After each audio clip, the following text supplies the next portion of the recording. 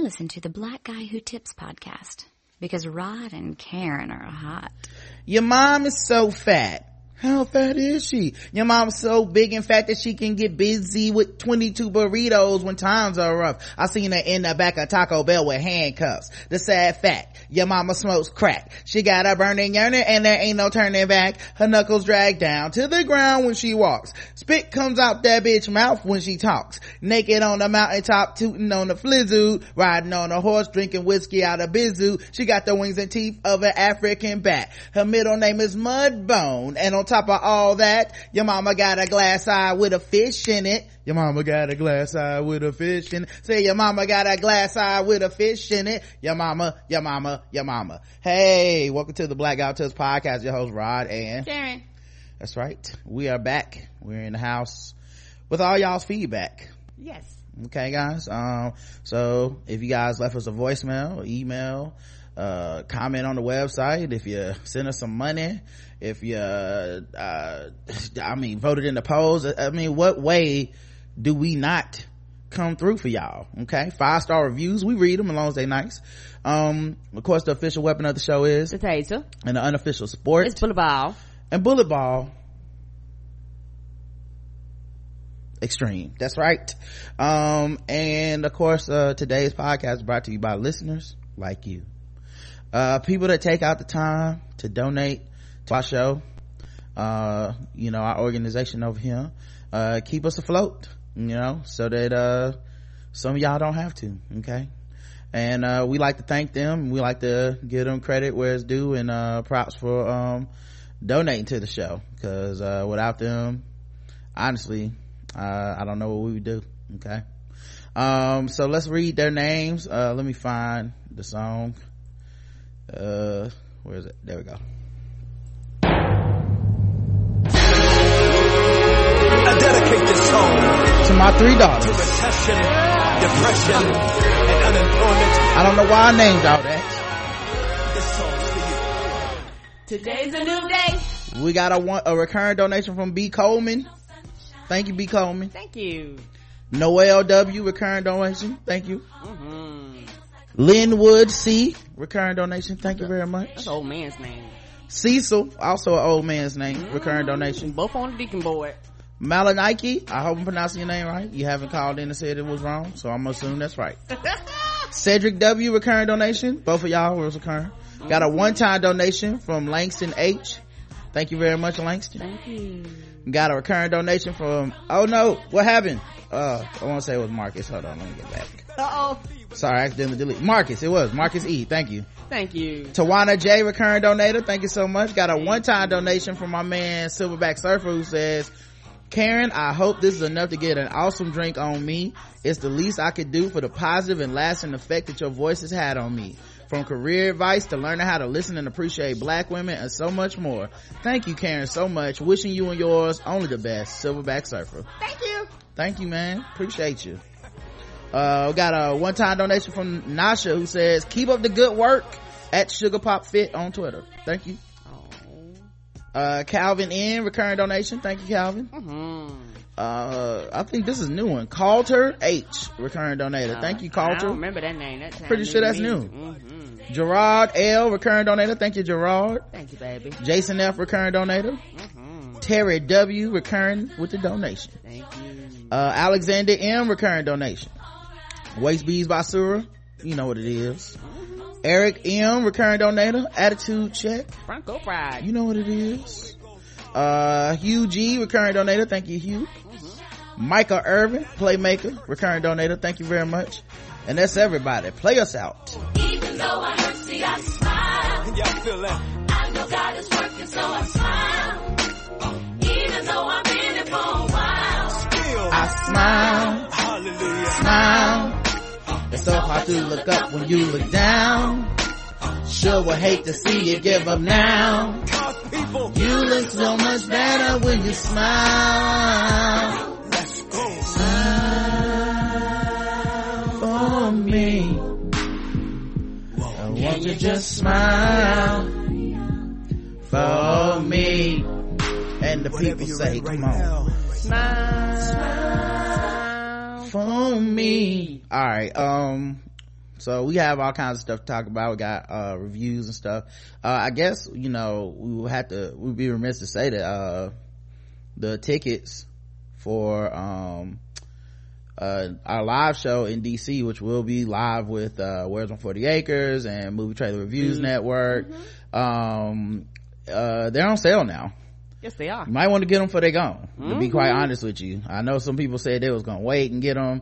I don't know if they gonna last that long. That's the truth on that. And when I posted it, because it actually went on sale yesterday at noon, and when I posted it like in the Facebook group, a lot of people, and on my other social media platforms, a lot of people bought them immediately. Yeah, I think we're like halfway done already with the sales. It's only 100 tickets, so get in where you can. But I'll put the link in the show notes for you guys, to kind of give you guys a heads up or whatever. I'll put the link in the show notes. But the link for the chat, I'll put it in the chat too. It's called Negrocon 2017, not Negrocon, not to be confused. Not to be confused. Yeah, that would be a little different. Not to be confused with Negro, with nigga. Yeah, but this is Negrocon. I think tickets are $26.50, and it comes with a drink. With a drink ticket. Gotta be 21 and up. Gotta be 21 and up. Yeah. Okay. But yeah, like I said, once they gone from my understanding. Here is the link for the chat if you guys want to see it. They post it all across social media. I will keep reminders going. Yeah, so and then the day will be it's in DC, Washington DC, June 17th at 6 p.m. At RFD. In RFD Washington, you guys can look it up. But I know a lot of people missed us last year when we came. Y'all didn't get to see us last year, so and last year people were coming and they also were going to AwesomeCon. This time it's just for us and the rest of the Chitlin circuit, so y'all will be seeing some black podcasters and stuff. So hopefully y'all come through and have a good time, man, because I can't wait to do a live show in front of everybody. Oh, it's gonna be so much fun. All right, let's do these 5-star reviews. All right, so we got a few on iTunes and got one on Stitcher. This show is black excellence, 5 stars. Tay from NC. I love Rod and Karen. I finally have iTunes, so I wanted to show some love and leave a review. This show is awesome. Check it out. They are black excellence. Thank you. That's all it takes. Podcasting geniuses by 3 Inches Podcast, by far the greatest podcast in the game. Even better when you catch them live and play along with the games. Thank you. We try. Awesome philosophers with a side of ratchet, 5 stars by CJ Frick. Maybe it's Freak, I don't know how you pronounce it. This is by far the most insightful, enlightening, entertaining, and beautifully human podcast by 2 of the greatest philosophers of the 21st century. Damn. That's a lot of pressure, baby. Right? They are a lifeline in these bizarrely sad times, and the podcasts they provide are priceless. I'm glad to have Karen and Rod in my life. Love you too. You too. Thank you, CJ Freak. Rod and Karen, future PhD, says 5 stars. Kudos to you and the queen on another insightful, hilarious episode 1437. 100 times a million on Betsy DeVoe speaking at Bethune-Cookman University. Oh man, right? I'm always not looking forward to tomorrow's show. We gotta talk about some more shit with that, but yes, thank you so much for the 5-star reviews. We got one on Stitcher. Ms. Me 82 says, a must listen, 5 stars. I never miss an episode. Rod and Karen are both hysterical and have great chemistry. # relationship goals. In my opinion, the best podcast out there. Thank you.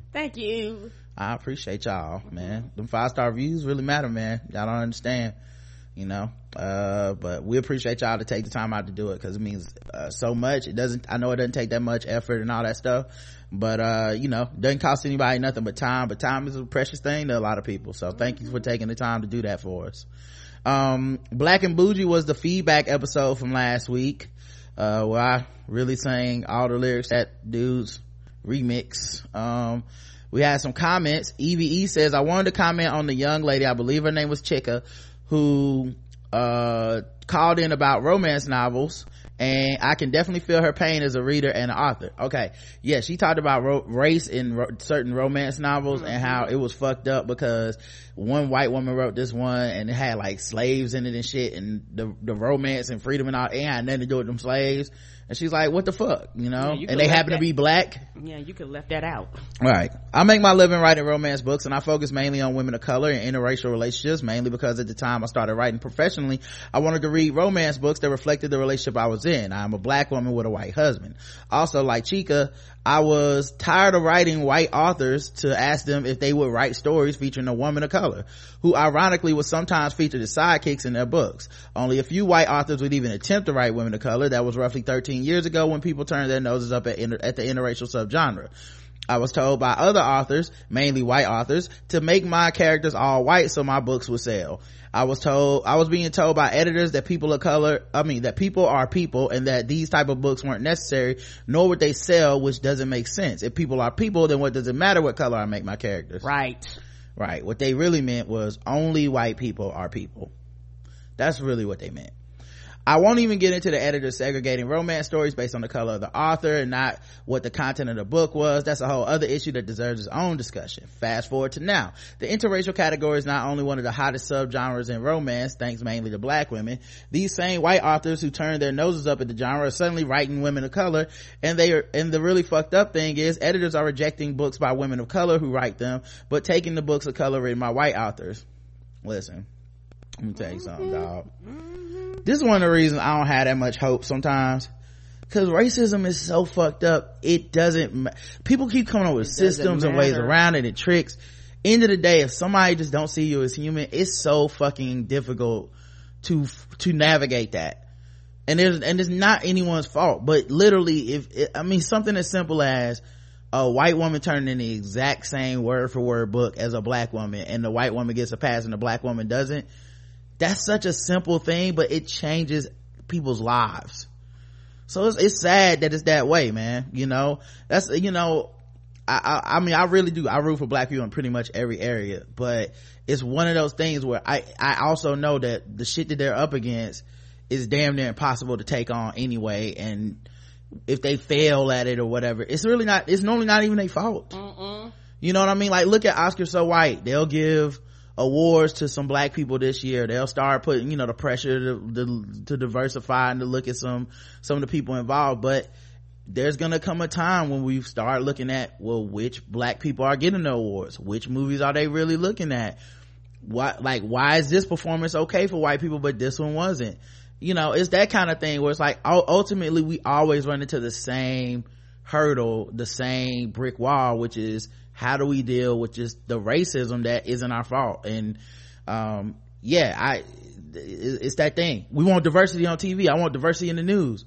Who decides which black person gets the job at the news? Come on. Who decides which black person gets the job on TV? Who decides which show gets greenlit? Still, ultimately, there's normally a white decision maker, and they're gonna pick the black person they're comfortable with, which means probably gonna be a black person that doesn't represent a lot of black people. Correct.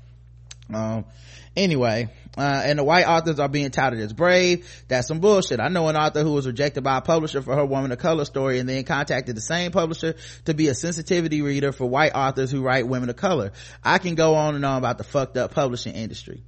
Yeah, I even it's not publishing, but I read somewhere that they wanted Shonda's main character in Scandal, Olivia Pope, to be a white woman. I believe that. I 100% believe that. And she just stuck to her guns. I believe that. I'm fortunate to be able to make my living doing something I love, and as I said, thanks to the support of mainly black women. And I wanted to thank that young lady for being a supportive reader of romance, and to tell her that she's something fucked up in the industry, like the author who included black slaves in her fantasy book. Don't be afraid to call that shit out. Change doesn't happen if we remain quiet. Sorry for the long rant. Nah, man, no, there's never a need to apologize for that. Should the teacher have been suspended for his rap? Yes, it was too much. No, they were tripping on him. 44% of y'all say no, they were tripping on him, which means the majority of y'all say he had to be suspended. 56% say, sorry man, that shit was over the line. especially you didn't do your research to find out what thought was. I felt bad because I wanted to root for the black teacher trying to educate them on some Dead Poet Society, but then I started reading them bars. I was like, oh, wow, ooh, ouch, you can't say that. We had episode 1435, Orange. Talked about orange soda a lot. D Ramsey PH Dunn says, love my dynamic duo. I did not know that the Shea Moisture CEO was a Negro. Shaking my head. Yeah, I think they have some capital investment, but people were saying shit like they not black owned and all this shit, and I was like, it feels like people are being real fast with them fucking facts and not actually doing any level of research. And I didn't feel, and then once I started reading about it, I was like, okay, it seems a bit confusing, but it sounds like they got some capital, like venture capital type investment, but not actual like someone took over their company. So yeah, but I mean, I don't know if people still mad or not, but we'll see what they figures look like next quarter, because that's not a good way to get known in any community. Rogers Trade 13 says, hey Rod, I just wanted to give you a shout out and thank you for putting me on to something that was great and also ruining my social life. I don't think you're doing a nerd off for a couple weeks. Oh no, we do it every 2 weeks. We did one yesterday. Yes, we did. By the way, guys, matter of fact, let me mention this again. RSS feed is down right now. All the premium shows are still going up on the website. You can always, if you're premium, you can always log in, go to the episode, download and stream it straight from our website. And I'm very sorry that it went down, but I'm working with Rapid Feeds to get it back up right now. I have so many emails into them. So it should, as soon as it's back up, I'll issue another post on the site to let you guys know. And I'll make sure to update the RSS feed so you guys get it on your phones and all that stuff too. At any rate, he says, so I thought I'd just leave my comment here. Thank you for recommending the game Mass Effect so highly. I read the review, so I was holding off, but you convinced me. I had no idea how right you were. This might be the greatest game ever. I don't know what people were expecting, but I love the other games, and this one surpasses even those for me. I agree. You actually feel like you're exploring a new galaxy. When you go to a single planet, some of the missions some of the missions and the pure size of a single planet are larger than full games I played. I spent no less than 10 to 20 hours on separate planets because every corner, every cranny you go down, someone is offering you some amazing quest that's fun, detailed, and great voice acting. This game is a gaming masterpiece, and I'm ashamed and appalled the reviewers did what they did to it. I have no idea how the developers had the time for this. They need statues in the Gaming Hall of Fame. I'm 40 hours deep right now and I haven't been on the main quest in days. Thank you again, Rod, for ruining my life with this game. Hey, no doubt, man. Enjoy that joint. I know I did. I just beat it last week. I got a whole lot of playing time out of that. And I chopped down the Masari cakes to smithereens. I was all up in her PB&J, if you know what I'm saying, guys. Oh Lord. Falcons Diva, Lil Mo 0219 says, these R. Kelly puns are everything. And Miss 1KO says, everything is life. I was here for these and the MJB puns they previously gave us. Life. Falcons Diva says, oh my god, I laughed so loud and long at work when Karen asked if pre-soiled jeans were peed on. I was crying so hard. Then my direct report walked in my office. I had to apologize and let her know that my tears are from laughing. Then my boss walked in while I still had tears in my eyes. Because they interrupted me, I had to rewind and I cried again. I love y'all so much. Glad you got your life to that. Me too. Nicole, the Heineken ad. I liked it. I hated it. Well, man. 3% of y'all liked it. Which I'm gonna just go on a limb and say already pretty bad no matter what the rest of the results are. Like, if you put out that much effort into an advertisement and 3% of people are like, good ad, that's already bad no matter what the rest of the results are. All right, so then 44% of y'all hated it, which I saw a lot of people that did hate it on social media, and 53% said meh. And I'm gonna be real with y'all, I think I fall in the meh category. Like, I know some people, like some of my friends, like they fucking hate that ad, like slap your mama, why you spit in my food type hate. And I'm kind of like, it's like and maybe it's just because I don't have enough in me sometimes to be upset at certain things, where I'm just like, this. Sometimes I see things and I'm like, this doesn't matter in the big scheme of things. I won't care about this in a day or a week or whatever. And I think this might just be one of those things where I just went, that's fucking stupid, and then just rolled my eyes, and I didn't really care that much. But I also, in all fairness, am not in the vicinity of white people for the most part. Correct. So I didn't have a whole lot of praise for that shit on my timeline, which I'm assuming people that are in proximity to white people probably see that way more than I do, and probably made their response even that more visceral, because they was like, what the fuck is this, and why are you saying this shit is okay when it's not? Yeah, sometimes I think that happens on social media, and people don't give enough credit to the fact that, like, if you curate your social media enough, certain things you don't see, and if you don't, you know, for your job, for your family, whatever, certain things will bother you more because you see it more. So I didn't see a lot of people praising. I saw a couple people praising it, and there were people I love and respect, you know, a couple, like some of them family and shit.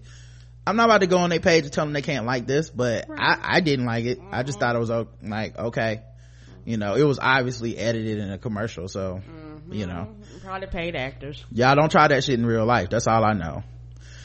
You end up catching some hands trying to be funny, trying to break a beer. I'll get somebody shot. 1436 Smithfield's Chicken and Barbecue. Yeah, I gave him a free ad because I thought that story was great. Falcons Diva says, I don't watch the news much anymore, but I was surprised to hear Valerie Hoff use the N-word. I used to watch 11 Alive, and I liked Valerie, so I took to the AJC to find the scoop, and unfortunately I read the comments. Now, to be clear, I certainly don't use the word, although I do find myself using it more these days now, which I fully attribute to listening to the Blackout Tips Daily. Damn you, Rod and Karen.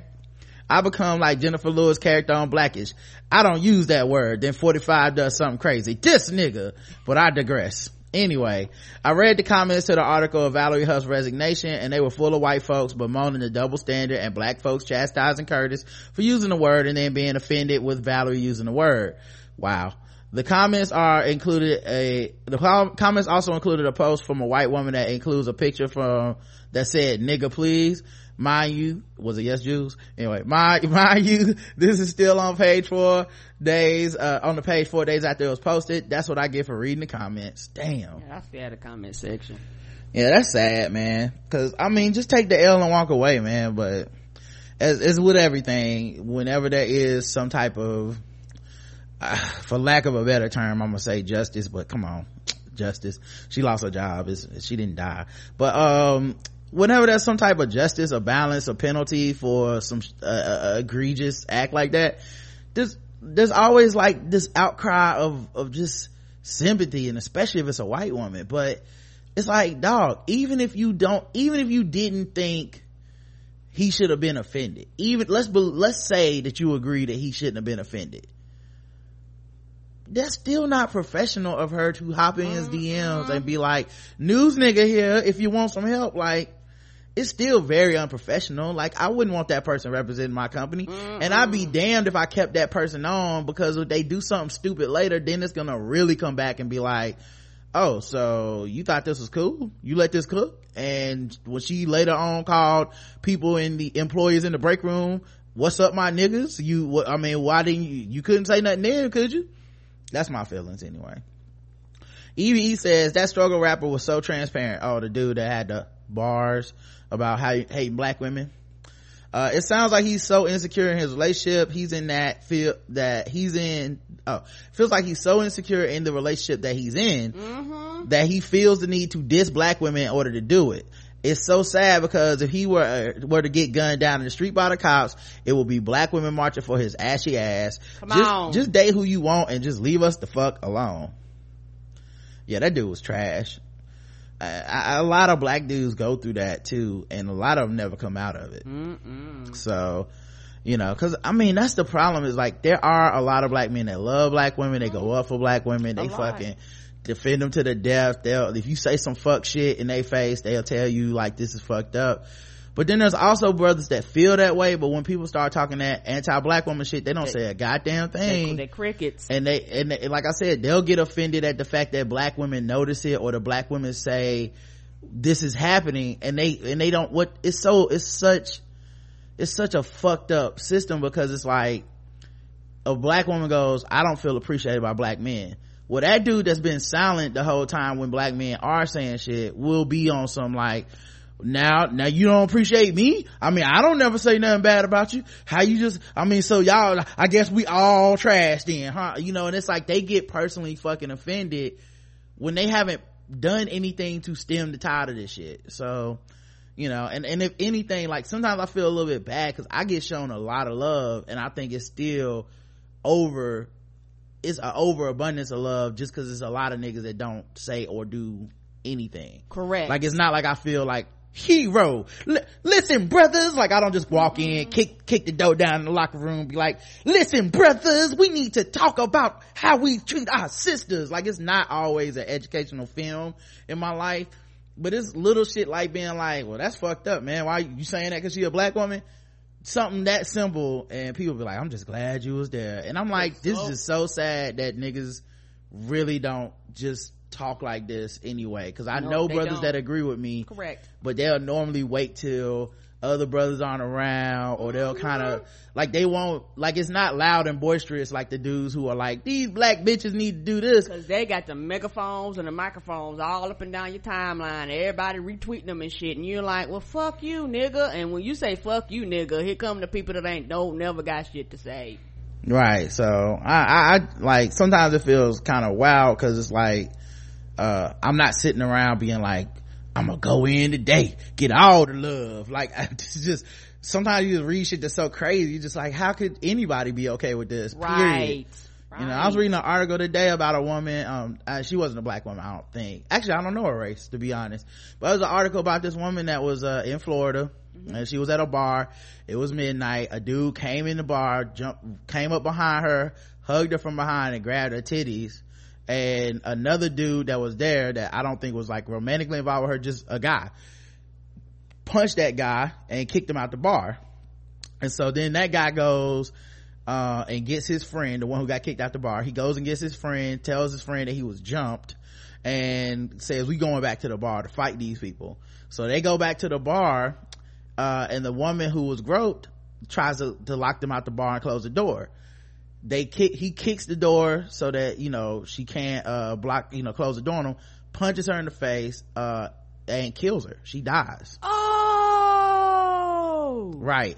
And then him and his friend run off, and the police find him and all this shit. He didn't know he killed her. But still, doesn't matter. The point is, all she did was go out for a drink that night. She didn't do anything wrong. That could have been you, that could have been my mom, that could have been anybody. You know what I mean? Just the fact that it was a human being that had, it could have, if it would have been a fucking man, not that it is, but if it would have been a fucking man, it would have, everything about it was wrong. There was she didn't contribute to this shit in any way. It's that kind of shit that's so scary that you're just like, that's like, how do you exist in that world? You know, just random crazy shit happens like that. But I don't find that seeing that article and being like, yo, this is fucked up, I don't then turn around and be like, hero, and you guys should all recognize that I'm the man because I noticed it. You know what I mean? Like, it seemed like such an obvious thing. I feel like people don't treat it that way. So but yeah, all that to say that yes, absolutely, that dude that rapped those bars about fuck black women, if he got killed, if like his cousin got killed, he expect y'all to be in the streets. That's it. He expect black women to do that labor for him. He expect black women to, he expect his mama to cook and clean. He expect all the people in his life that have contributed to it. I guarantee many black women have put in an effort for that kid's life, for him to turn around and smack them in their face. Cause you can't, I know what people think, that people do this all the time, where you think you can limit the insult. Like, I'm just talking about these black girls out here that I'm trying, that's talking this shit, and it's like, no, you talking about your mama too. I know you think you not, but you are. Right.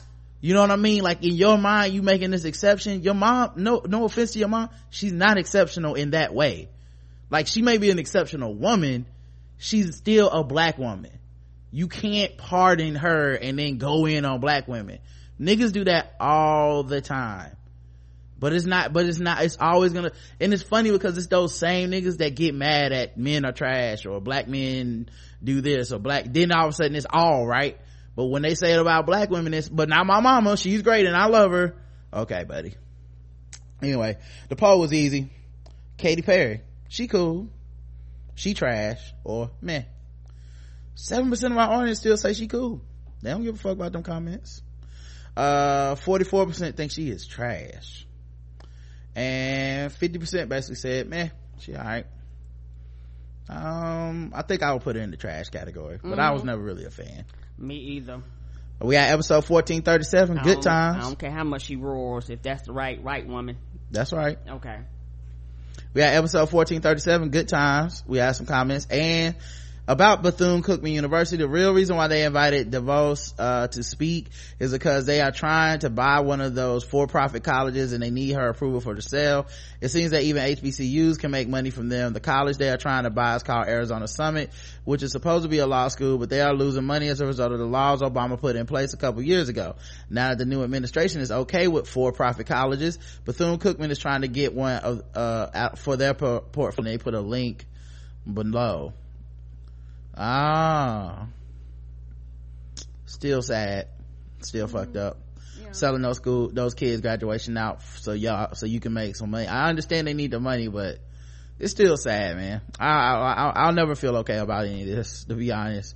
And I honestly don't know how these schools are supposed to survive because President Trump is already targeting their funding, which he moved from the education budget to like his budget, and he's already talking about is it constitutional for me to give them money because it's kind of racist because it's based on race. So all this shit is related to me because to me it goes back to the ruling the Supreme Court had where they struck down basically the Voter Rights Protection Act because they were like, we don't need it anymore. Racism isn't having an adverse effect on society. So within those 30 years, 40 years, they decided that racism doesn't affect society anymore in any significant way. Meanwhile, biggest voter suppression effort ever happened in 2016. Black people were eschewed away from the polls and often harassed and things of this nature, yet somehow they were like, this racism doesn't affect anything. We elected a bigot. Racism has no effect on anything. That logic allows for the logic like this, which is, if racism isn't real, then why do we need to allocate money to HBCUs? We don't just give money to white colleges. That's the simple logic they're gonna use. And when those schools are gone and out of business and black people getting less degrees and less education, and not allowed to get in anymore. Right. And that's gonna stop people's pathways into different careers. It's gonna stop their pathways into wealth investment for themselves and their futures, for their children's futures. There's an attack on education. HBCUs are gonna be at the front of that because they're not making money.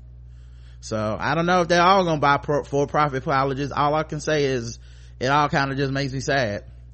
Alex says, my DNA is not for imitation, could not have been more plain. Well, too bad, because them white people with guitars said it is for imitation. KRW says, the only place I see Sanders' policy leading is lower voter turnout. Since they are starting it now, I guess they are expecting to see some payoff in the midterms. I'll be interested to see if they get one. We'll see, man. I did read about a couple of Democratic socialist candidates that got elected recently. I think one in Georgia and I want to say one in Michigan, and I hope I'm not fucking this up. Hold on, let me I think the dude, and I want to say the dude from Michigan was like a Black Lives Matter dude and all this stuff. So I don't know, I am not adverse to the idea of having democratic socialist or even socialism in our country if that's a thing that people think they can make happen. I just don't want it to be at the expense of black people, and I don't want it to be about harassing and trolling us and treating us like shit to get their point across, because if that's the case, fuck everybody. You know what I mean? Like, if you're not gonna learn how to talk to people, you can't say that you want my vote and not know how to talk to me, because you don't talk to everybody that way, and that's fucking important. You don't know a lot of white people issues. You don't know them. Your whole thing is catering to them anyway. They don't talk to Jewish people that way. Fuck no. They don't talk like they don't recognize it because they think they're so fucking righteous, but there's a huge amount of anti-blackness in the way they talk to us. If you talk down to somebody while claiming to want their vote, you are not gonna get their vote. It's just not how it works. You have to make us feel good the way y'all want to make the white working class feel good. Come on. All the shit, you lie to them. You tell them that they're not racist and all this other shit, and it's society's fault that they're uneducated, unskilled labor ass, ain't got a job, and gonna bring them jobs back. You gonna bring coal back and shit like that. They don't never say that shit to us. When it come to us, it's too real. All of a sudden the limit is the sky, right? Like, fuck that shit, man. So yeah, treat us like you treat these other constituents who you want to court, because this ain't it. People, including black people, act like there's something wrong for some motherfucking catering towards us. A lot of people complain about that. We're here why she catering towards us. Motherfuckers, they cater towards every goddamn body else. I want to be massaged too. Right. She just pandering. Hey dog, the other people not even attempting to get your vote. So I don't know what do you expect? Because people are only human, and either you can deal with the fact that our system is set up that way that you pander towards people to get votes. And keep in mind, I put pandering in quotes because people say pandering based on who they like or don't like. Correct. It's really not that deep. Pretty much anytime Bernie says something about black people that doesn't stumble out of his mouth, that's pandering as well. But people try to paint that as his genuine feelings, but Hillary lying or some shit. It was just very weird. The point is, I don't give a fuck about any of these people's personal whether they telling the truth or not with their personal feelings, but I do give a fuck about them putting out policies that I can hold them to. So KRW says the only place I see saying, oh wait, we did that one. D. Ramsey PH Dunn says Queen K lost it with the sword ratchetness. I live for Queen K's rants. That old man lost it. The poll was, can Warren, Ellis, and Sanders turn the Democratic Party on Obama? 2.7% of our audience says, yeah, I think it's a sound strategy. And 97% of our black ass audience says, nigga, please, that is not gonna happen. They say, no, this won't work. I really don't think it'll work, but that's the strategy a lot of them seem to have pulled. And I really think it's also that internet echo chamber thing where if you don't like Obama, there is a collection of people that don't fuck with him and actively talk shit about everything he does. And I think it's convinced that group that they're much, much bigger than they are. It's like, y'all are very smart. I blocked all of them in like a day. You know what I'm saying? Like, it's a very small group of just, arms folded, look at the rest of you niggas down my nose type Twitter. And it's very easy if I can erase y'all on the internet in a day, then y'all aren't big enough to take the Democratic Party from anybody. No, you're not. But good luck with that shit, because that's crazy. And lastly, we had episode 1438, Raining 100s. We did a whole long segment of just fucking with black people. Anonymous says the covers are funny and terrible, but they usually prompt me to go listen to the original song. Well, you're welcome, Anonymous. Rogers Trey 13 says, I hope I don't get too much backlash for the Blackout Tip family and friends, but that white I Love Myself cover was kind of good. Sure. Which one? That's the one where the woman was singing? I don't think you heard this one because you weren't in the room at the time, and you came back and I was just, I was like, what the fuck is this? Yeah, you didn't even hear it. You just were asking what I had been listening to. And it was Kendrick cover of I Love Myself by, I can't remember that dude's name. It's something Dwight or something. I can't even remember that motherfucker's name, dog. It was just me randomly on YouTube finding shit. So but it was terrible. Had the acoustic guitar. He did. That's their favorite instrument. All the instruments out there, and that's the one they pick every time. Yep. So I don't know, I'm trying to find it now, and I can't even find it. So I don't know what I typed in to get it to work last time, y'all. But normally when I put it in the oh wait, what if I put it in the address bar? I Love Myself cover, maybe. I don't know, it ain't coming up no more, so sorry guys. Oh wait, it would just be called right? Cover Kendrick.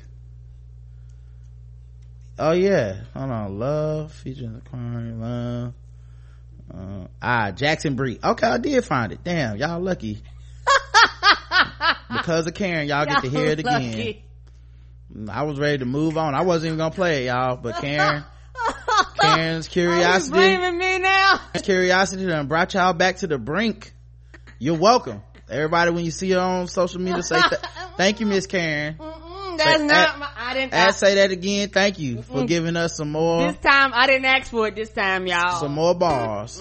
She wanted to know. Now you know, Karen.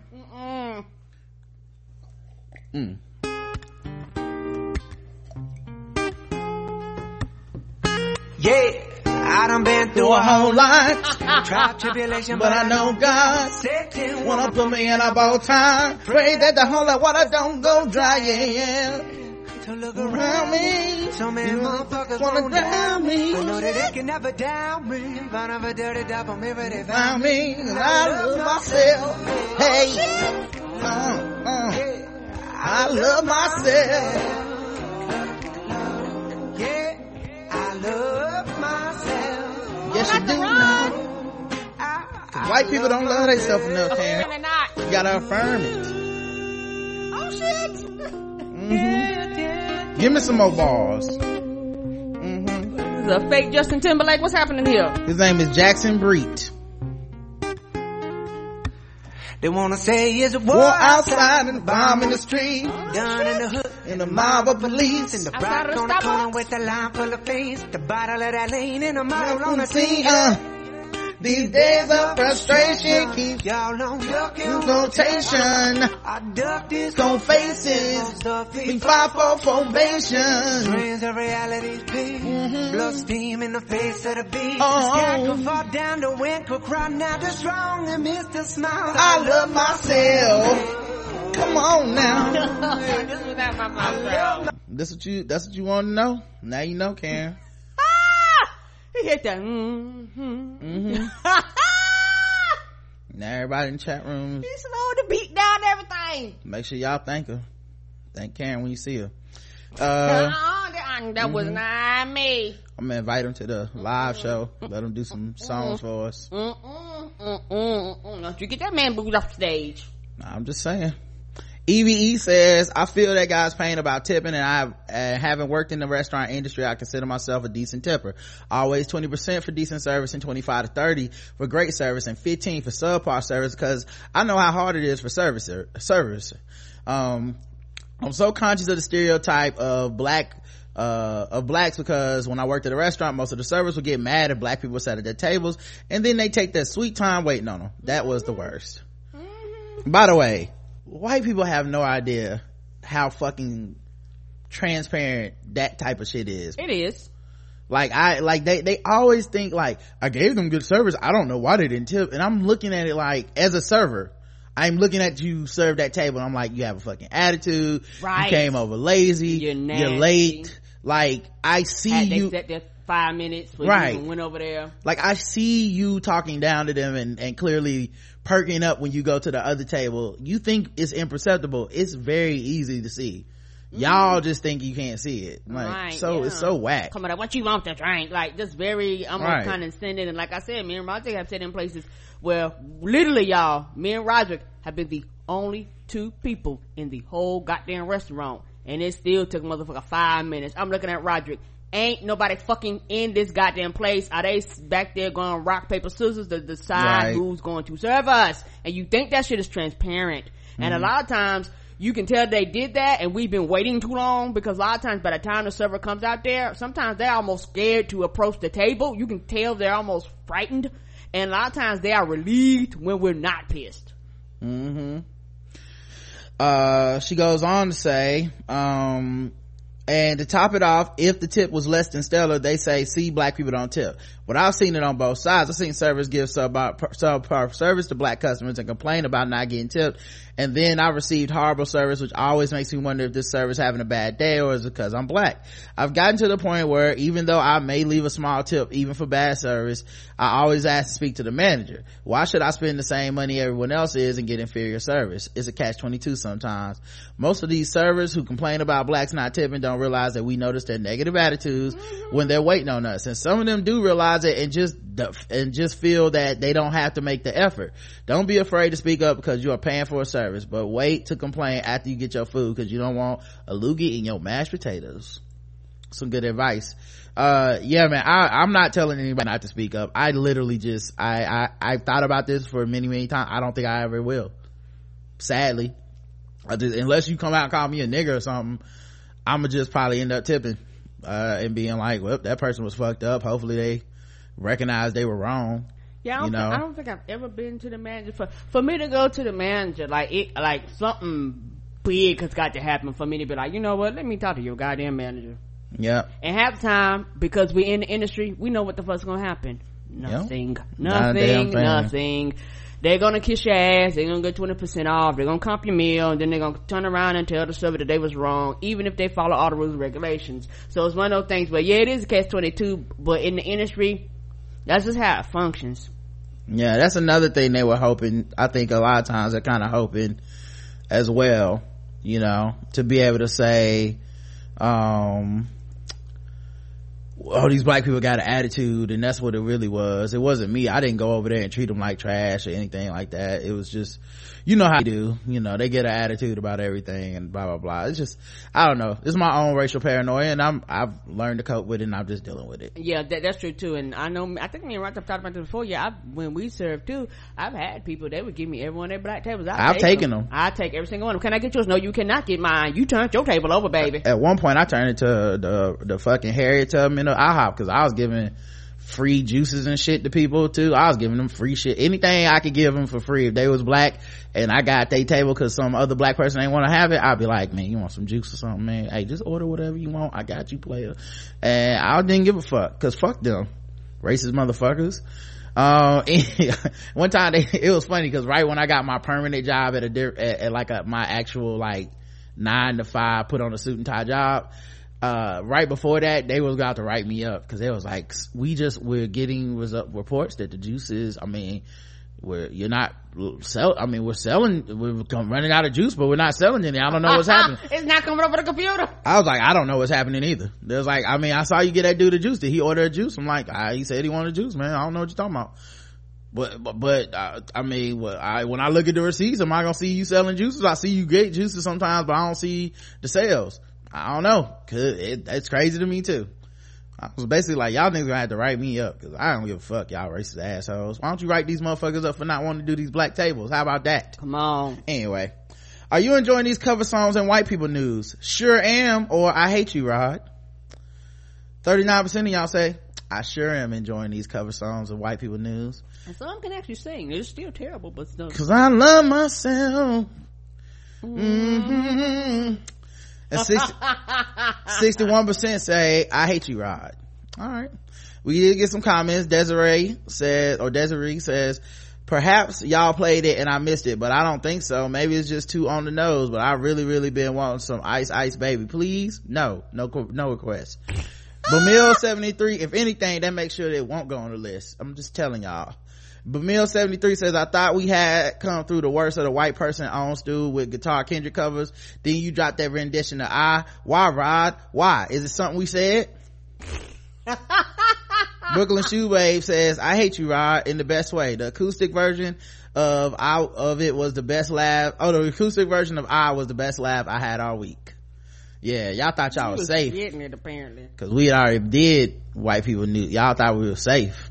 Nope. You never know when it's gonna happen. I'm just telling you. And y'all just gonna have to learn the deal.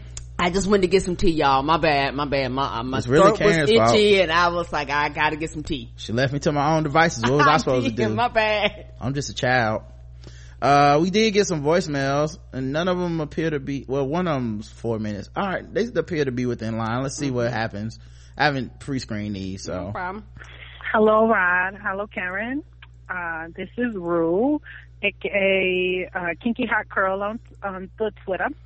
I haven't called in a long time, but I've been listening and keeping up. I love you both. Keep it up. Keep doing what you're doing. I will support. But right now, I love and just responding to the episode of Orange. Just responding to Michelle, and I am part of Get Your Coin Twitter. Yes, please do. How unique she is, and her and Barack, how unique you both are, and we done had 43 other white people that, president white, and they got, once they left office, and the first lady too, they got coin, just to hear the words, you best believe that they were like, if you want to hear these words post-presidency, yes, please deposit in my account and I will speak them. And I don't see nothing besides the Clintons. Nobody was complaining. Like, Bernie, chill. It's okay. You'll be all right.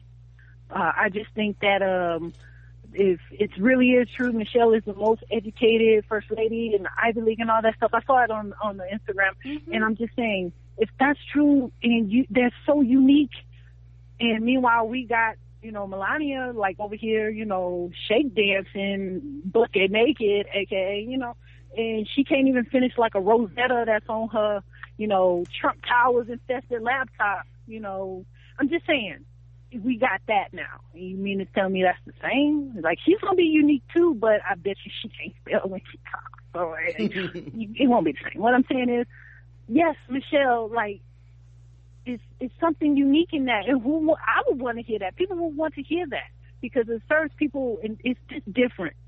But you say, oh no, they push back the finish line. She's the most educated. She's this and that. And you mean to tell me she doesn't have something to say? Barack doesn't have anything to say? Like, wow, wait till we get another one, a black president. So it would be, that's never going to happen, right? It's not. Like, really, stop. So I'm like, just do it. And just for the simple fact, like, Michelle is so unique, and first off, she's the first. She left up in there where all them other people did, being white and being president, first lady. Duh. She did that. And I'm just saying, Michelle, do it, and I'd listen. And I just don't think that people are thinking about this, but they keep pushing back the finish line, is all I'm saying. That's all. Push back the finish line, say it's not enough, and to discount us, and it's just disheartening. So, yeah, I get your coin, Barack too. If they say give the money back, say Black can get it back. I don't know. And say, no. So, anyway, I love you both. Bye, Rod and Karen. I hope this wasn't too long. Okay, bye. Thank you. And also, like, let's take their logic to the fullest extent. How is the Obamas not getting speaking fees of however much they feel is appropriate, right? Because they act like there's a monolith where everybody's like, 400,000, that's too much. Okay, so what's enough? What's the right amount for you, right? Not to mention they gave $2 million back to the community, but okay, let's just talk about whatever that amount is. What if they don't take the money and they don't get a speech? Is that gonna overhaul capitalism? Are we gonna have socialism? Like, I really be looking at my mentions when these motherfuckers start arguing and I have to mute the conversation. I'll be like, so are we socialists yet? Are you done fighting about it on the internet? Because that's not helping anybody anyway. Like, the things that people want are so infinitesimal compared to what they claim. Like, the things they argue about are infinitesimal compared to what they claim the goal is. The goal is to switch the entire society over to some sort of socialist utopia, some type of place where we take care of the poor, this, that, and the other. We do everything right by everybody. Well, if the point is to start with the Obamas, then fuck you already. Like, it's not gonna work anyway. But while we have the biggest capitalist ever in the fucking White House, literally making that money off of his name and for his family for being president, y'all think the argument is really needs to be about what Michelle and Barack are doing out of office? Like, man, yeah, it's so lost and so wasted. Like, you just, obviously you're the angry as everybody else about this administration. Just come through and admit that shit and stop trying to turn it into it's because of something, like, you know, it's because of something the Obamas are doing. To be honest, he out of office. Y'all had 8 years of shitting on him. It never caught on. So what's the plan after that? You know, because it never blew up. And I think that a lot of people rode that wave and they thought, now that he's out of office and this will be the thing that shows y'all that you can't fuck with him, and it's not gonna work. Right. And if them giving their money back or not taking the money at all or not even giving a speech literally will do nothing to stop this economy from doing whatever it wants to do, and vice versa. So I'm just tired of black people always having to be the example of who need to give up some shit so everybody else can be comfortable. Fuck them. Correct. All right, next voicemail. Hey guys, it's Olivia. I have a call in a minute. This is the Olivia that lives overseas, not the Olivia that called last week, because I think there was one that called last week. That's not me. I just wanted to make a comment about the dude that decided to make that freestyle. I had seen it posted on one of the bulletin boards that I read, and ended up getting deleted because all the women on the page were like, why would you put that foolishness on our page to give him attention? So thank you for covering it. Thank you and no thank you, because I saw that and was instantly irked. The fact that he added Black Girls Relate account that originally posted a tweet and said, black girls slay in yellow, I don't care what you think, don't at me. He then proceeded to make a almost 2-minute long freestyle and say that he was generalizing, knowing full well he wasn't generalizing, because you can look at the pictures on his page and obviously see that his girlfriend is of the pale persuasion. So I was just like, okay, you say it's a generalization, but you look so angry and so pressed in your freestyle. Like, knowing that you're an artist, first of all, apparently he's a rapper. I'm going to put that in quotation marks even though you can't see it.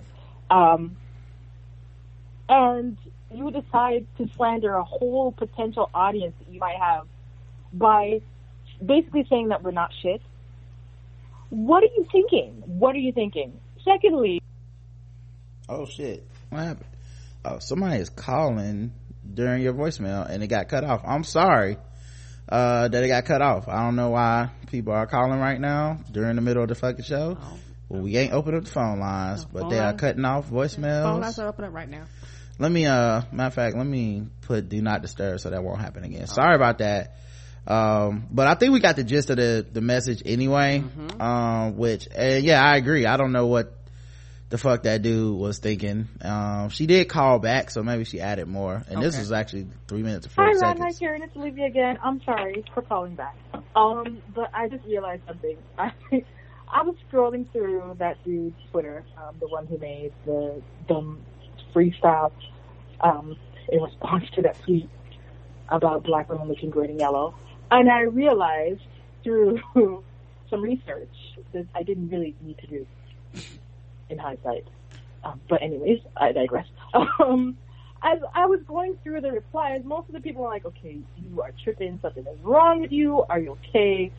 You are really hurt. If you want to date white women, just date white women, that's fine. You don't need to come to black women like that, you're being stupid. There were one or two ashy Negroes in the comments that were like, well, he's got some points. Well, I don't see why you guys are coming after him. He did state some facts. One of them, I mean, he wasn't going after all the women in the comments. He was having very rational conversations, which I give him credit to. One of the dudes, it must have been his friend, because he said, well, this is a response, this freestyle, it's not new. He didn't make it specifically for this post. He posted this freestyle a while ago.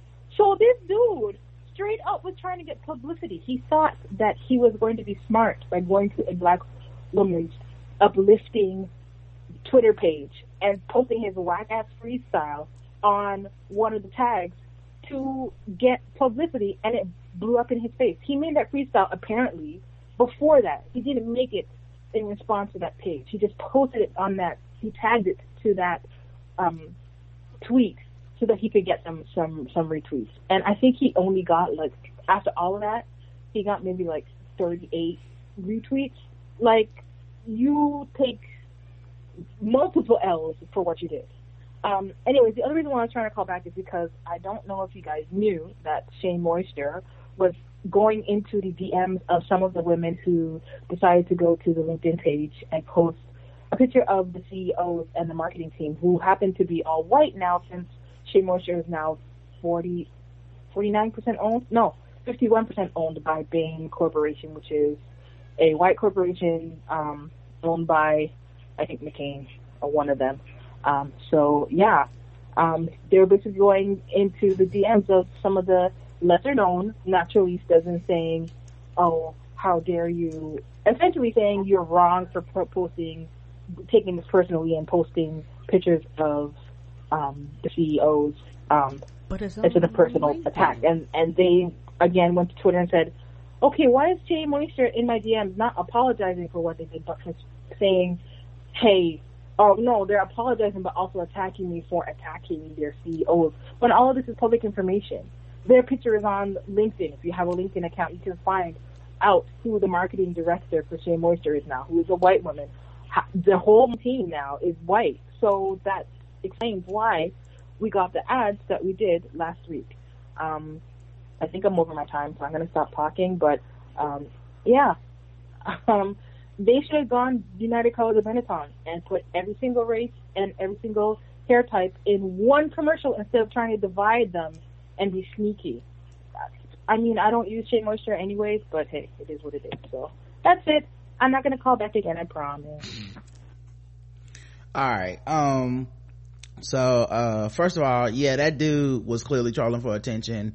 But I sometimes I highlight and spotlight certain things because I want people to understand what's out there, because people are always trying to make it's like gaslighting people and being like, this isn't real, this isn't happening. That's a real person, that's a real account, that's like, he's not mentally ill, he's a person, and he essentially hates black women and enough to want to, and he's trolling and wanting to get props off of it and shit. It's sad and it's pathetic, but I would like people to know what's out there. Right, because when people, especially black women, bring it up, you have niggas jumping your mentions acting like you goddamn crazy.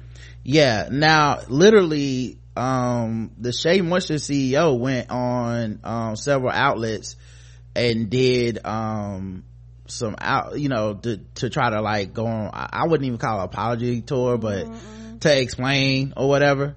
He is a black dude.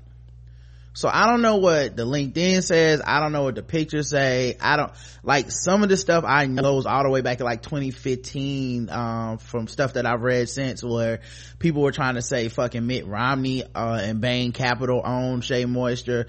Like, this seems to be a persistent rumor to, discredit their brand as a certain, going back before this fuck up currently, to either other ones or just, whatever what, like, just from the fact that it was for black people's hair and shit. And they've always wanted, especially the fact that people do associate Shea Butter Twitter as black women that are feminists and natural hair, all this shit.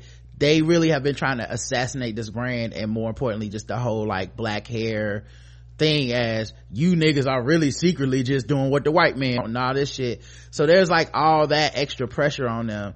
Doesn't excuse their fuck up or whatever, but I don't know for a fact that the CEO is white, because the person there, Rich Dennis, who's the founder and CEO of Shea Moisture, who's going around doing all this media stuff, he's a black man. Yeah, I think I've seen what she's talking about. She's talking about not the CEO, she's talking about like the marketing team. Okay, yeah, I'm not, like, I can't speak to the marketing team. I literally don't know, and if y'all say they're white, they're white. I don't know, I mean, that would make sense that the marketing team was white after watching that commercial, because it did feel like, what black person would have watched this and not picked up immediately on what the problem was. I mean, people keep saying stuff like, well, they're doing this on purpose, and people troll black people on purpose, and sometimes they do, but some of this shit they're not, because literally like Pepsi does something like that because they're tone deaf and they don't give a fuck about us, which in a way is worse, but point being, it's not actually profitable for them to do that. Like the amount of hands something like that has to go through for them to put that type of ad out, it's too many people for everyone to not be in on it. You know what I mean? So it's not that's the problem. It's the problem that they don't give a fuck. Right. And when you find out that a company that's supposed to be for black women essentially don't give a fuck, that's gotta hurt, man. Right. And not trying to be funny, the only reason why your shit blew up was black women. Black women have been investing in your company for decades. You have 3 and 4 generation of black women families that use your product. A lot of people, particularly black men and people that are not natural and people that just separated from this, don't understand how fucking hurtful it is for people to invest their money, invest their time, talk about their product, love and praise their product, for you to turn around and get fucking smacked in the face because all of a sudden I built you. Like black women built you, and for you to turn around after all these decades and be like, y'all not important, that shit is fucking hurtful. They do have on Google, and I don't know the accuracy of these, but these they've cited like different sources. Who is the owner of Shea Moisture? Sundial Brands LLC is a company behind Shea Moisture and Nubian Heritage Brands. It has been family owned since 1992 and was co-founded by Richard Lou Dennis, that's the black dude. According to Wall Street Journal, private equity firm Bain Capital is now a minority stake owner in Sundial. That was September 4, 2015. Is Shea Moisture a black owned business? Black supporters of Sundial accused Dennis of selling out. Black female consumers enjoy the fact that Shea Moisture was a black family owned company. Dennis assures that he will continue to spearhead the company in its day-to-day operations. Sundial will remain the majority and will continue to be family I do that, but they mean minority, will continue to be family operated. I don't know, man. Like literally I just know it ain't that simple, whatever it is, but the fuck up was simple. Come on. And as much as I know a lot of people, particularly men and particularly people that are separated from this, a lot of people, keep it real, they don't understand why black women are mad. And because a lot of people don't understand why black women are mad, and black women anger is really, really easily to be dismissed, because in general most people don't consider black women anger as being valid anger. Is always considered emotional, is always considered dismissive, is always considered them bitches is complaining, them feminists is complaining, y'all just fucking complaining for the fucking sake of complaining.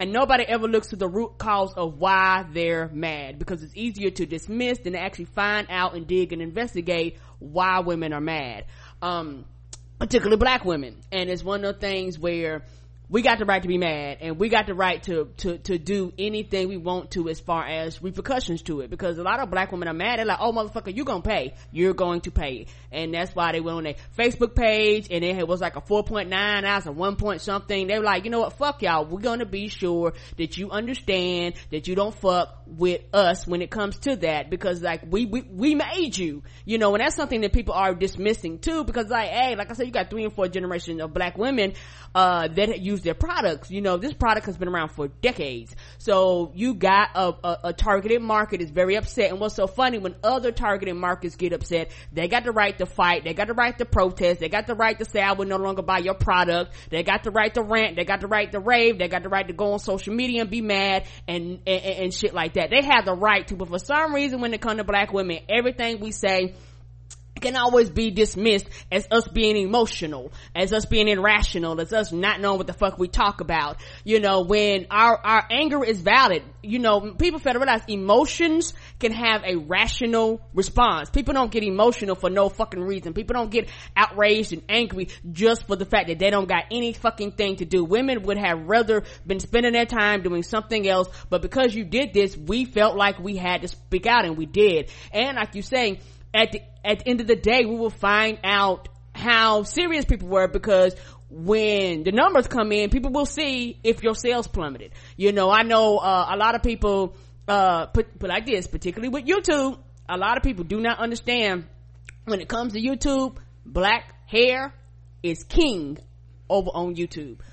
Black hair, particularly natural women, black hair get millions of views on YouTube. I don't think people understand how powerful that is. For a lot of these women, YouTube literally they actually make a living off of YouTube views. Whenever they have these conferences all across the country, a lot of them have YouTube, particularly black women YouTube people, come and speak, and they draw thousands of people. A lot of times people dismiss this market because they don't care anything about this market, but this shit is huge on YouTube. This is why black women was like, hey, fuck them and their product, and I will no longer watch you, which is actually subtracting money from these people if you use their product. So we put the pressure on them, but like, fuck them, and you should say fuck them too. Now, that's up to them, but people have the right to demand this if they want to. I see no reason with them demanding that they don't care about us, and because they don't care about us, we also want to extend that to you. How do people respond is a whole nother story, but I don't see anything wrong with people putting this demand and this pressure, because eventually, in my opinion, you need to make an example of people. Black people, particularly black women, are tired of getting left behind. We're tired of building up products and having everybody turn their back on them. We're tired of supporting people, and once you get to the spotlight or the finish line, and for some reason the finish line is always whiteness. Once we get there, all of a sudden it's time to leave the niggas behind, particularly in this situation, black women.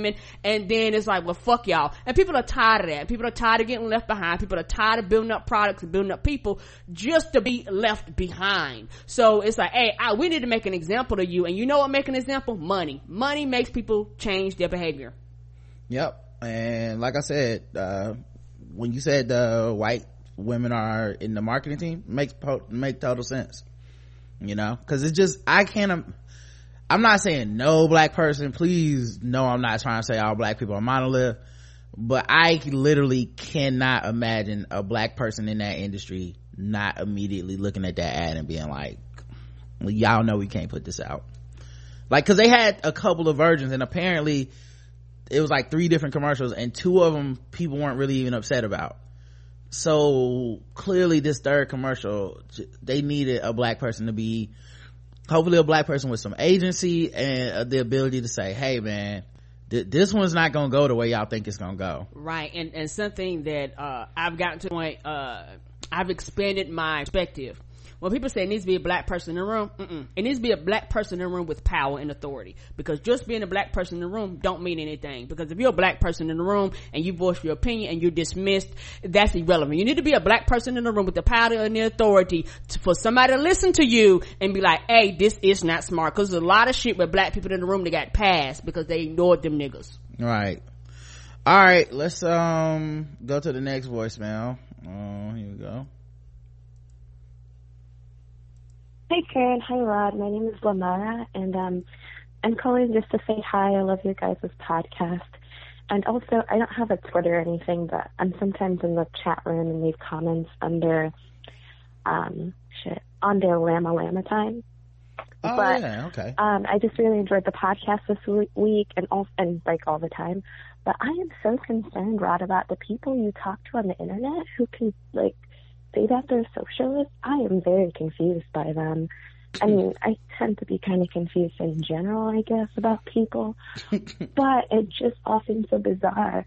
For a really long time, I did work with the International Socialist Organization, and it's just like no like socialists that I know or myself like considered Bernie Sanders a socialist. There's like a difference between democratic socialism, which is basically just capitalism with greater like with an increased welfare state, but it doesn't actually switch the means of production and blah blah blah blah blah.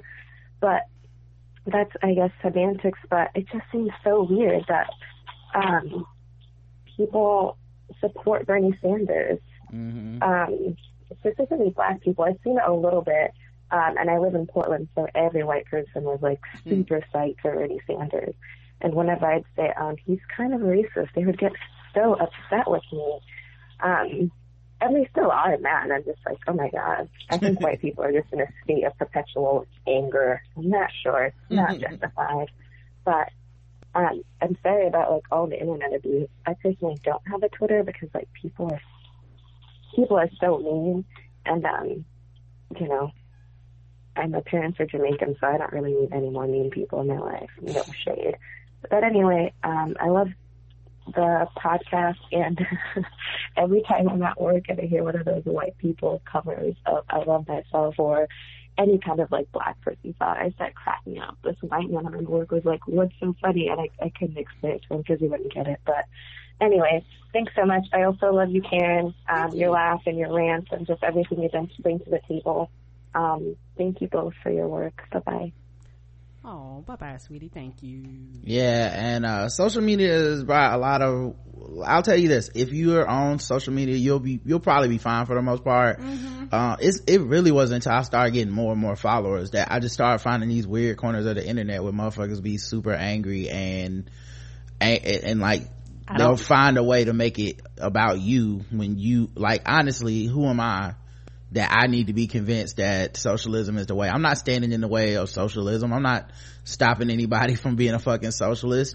And I don't know what that magic number is, but it's whatever that magic number is, and you cross it, you'll see the difference. And there's varying degrees of socialism, as you brought up. Like I said, it's such a ridiculous thing to fight about on the internet, because it's no one socialism. There's no, Bernie Sanders is a democratic socialist. Even he's not, it just doesn't make sense. Not to mention, I don't even know what the ultimate fucking goal of shit like I'm angry at the banks and angry at rich people is supposed to be. I honestly don't. Like, do y'all envision us having a society without banks? Do y'all envision us have a society where banks exist but they don't profit? Are we gonna take our money out for those who have 401ks and shit? Are we taking all our shit out of the stock market? Are we gonna be okay? You know what I mean? Like, what kind of end goals do we have? Because I think a lot of, and I'm not saying these are bad things to want or to want to change. I just don't think everybody agrees on these things. And what gets lost in the shuffle is, and with all the fighting and targeting people, whatever your solution is also gonna be a problem. But people don't want to confront they just want to tell you how much of a problem everything is. But when I'm like, so how will we solve it? What would you do? Everybody's not going to agree on what they want to do either. So, it would be cool if people would actually be honest about that. But, whatever. It's easier just to be mad on the internet, I think. Correct. I played this email. I don't know why. I thought I played this email. Let me see. Let me make sure. Oh, somebody was calling. Of course. All right, let me see. This is the one I just played. Hey, Rod and Karen, this is Teresa at Prostory on Twitter.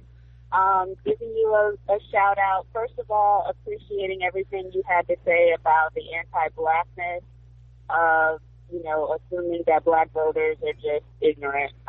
That whole segment that you went on about understanding anti-blackness in its many forms is just so powerful and so important for us to get clarity about.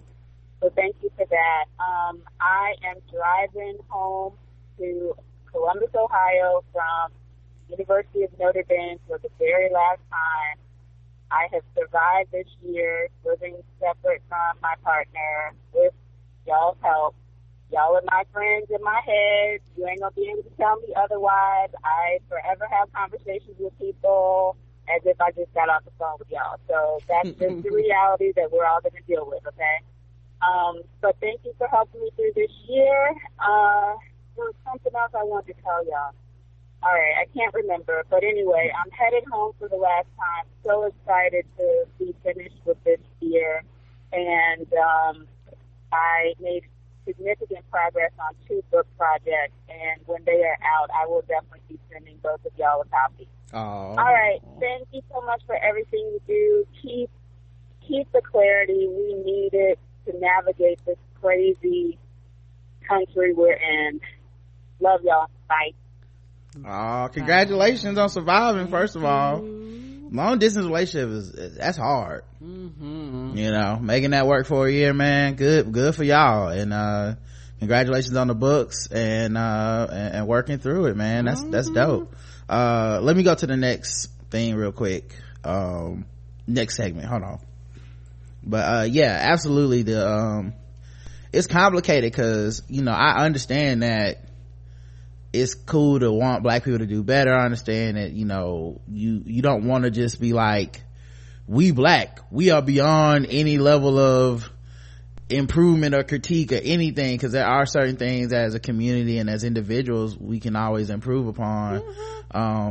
But at the same time, some of the stuff that the way that people talk to us and approach us, it ain't no love in it.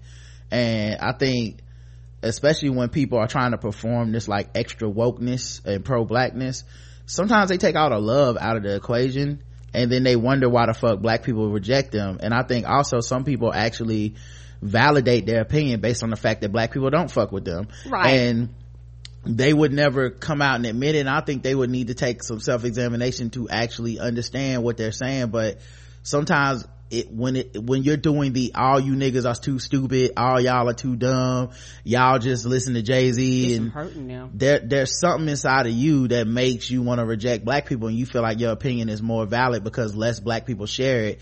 But you sound very much like a lot of racist white people and how they talk about us. And if that's not what you mean, then you should go back to the drawing board and examine how you talk to people, because nothing I'm saying is unpopular or crazy. Like when I say these type of things on Twitter and stuff, it always get a whole lot of people that retweet and all that stuff because they've had the experience. It's the same way when I talk about how Bernie Sanders fans talk to people, people will retweet that shit even if they don't. They'll be like, thank you for putting into words, I have had this experience and I'm tired of people talking to me like I'm fucking stupid. So yeah, if your goal is to win the socialism on the internet, if that's a real goal of yours, then you gotta do it with some diplomacy. You gotta learn how to talk to people. It's not fucking, people aren't robots. They need to be talked to a certain way or they won't fuck with you. That I don't know why your politics would mean you suddenly lost the ability to understand that. Right. And then, like I said, niggas ain't stupid, and eventually it turns into, well, I'm trying to do this for you people, like that. Eventually that's what you get down to with a lot of the especially the Bernie bros and all that stuff. It turns down to you people. Oh, so yeah, the whole time I was thinking you was thinking I was other. All you proved to me was you thinking that I'm other. And just like them niggas is you people, because it's like I'm not one of y'all. So all of it boiled down to you people, like y'all niggas. Why, everything boils down, it's to y'all fault why I don't fuck with you, or why we don't do things this way or that way, or we got policies that is excluding you and you bringing it up is the problem. Right. All right, last voicemail. Hi, Rod and Karen, this is Allegra, and I'm in the middle of listening to your episode 1437, Good Times, and I had to stop. I just dropped off my kid and I had to stop and actually call instead of my typical email and respond to what you were saying. I love your show because both of you are pretty real people, and I'm a realist as well. The only sad part is the realism that you give is also with the feeling of despair because of the little faith that you might have in people. And my realism is felt with some sort of hope, although I know that your despair is valid, and I get it and I feel it too, because there's so much against us, so many things. But one thing I want to point out before I go past my limit is you were talking about how much data we have to come up with, how much stuff we have to do to prove. And even though we have video cameras and we have eyewitnesses and so on and so forth, we still have to prove racism. We still have to prove that these deaths were not within the law. And to me, that's a perfect example of how much Black people have to work 10 times as harder just to get the same result, and or to be equal to, a white man's, life or what have you, whatever the saying is. I can't even remember it right now. I'm so upset. But I just wanted to bring that up because we work so fucking hard, and only to not be recognized, not be acknowledged, to say, oh no, you guys are just, talking out of the side of your neck. This is not real. This is not true. We believe the police over you. But there's been so many cases, publicized and otherwise, of people being killed unjustifiably, of Black lives being ended abruptly because of some trigger-happy police officer. And there's proof that this is not changing and that they're not trying to change. So I just wanted to respond to that because it hurts my heart. I have a 16-year-old son, and I fear for his life every day. He's biracial, half Black, half Latino. So I worry for him every single day, and it makes me protect him and keep him in the house and all of these things. And I see this beautiful Black boy of many beautiful Black boys that have their lives abruptly ended, and it just makes me sad. So anyway, thank you guys for another fabulous show. I love you both, and I wish that I could actually meet you. Have a good day. Bye. Well, you can meet us at Negrocon, if you want to go to that. But that name makes me laugh. Also, what I was going to say is the cost of the effort and the time that it takes with all this data and research that we do to prove our humanity. I mean, there's something to that. And I mean, it's not only Black people. I know your son is half Black, and I mean, obviously, you know, cops don't give a fuck. They just gonna be like, nigga.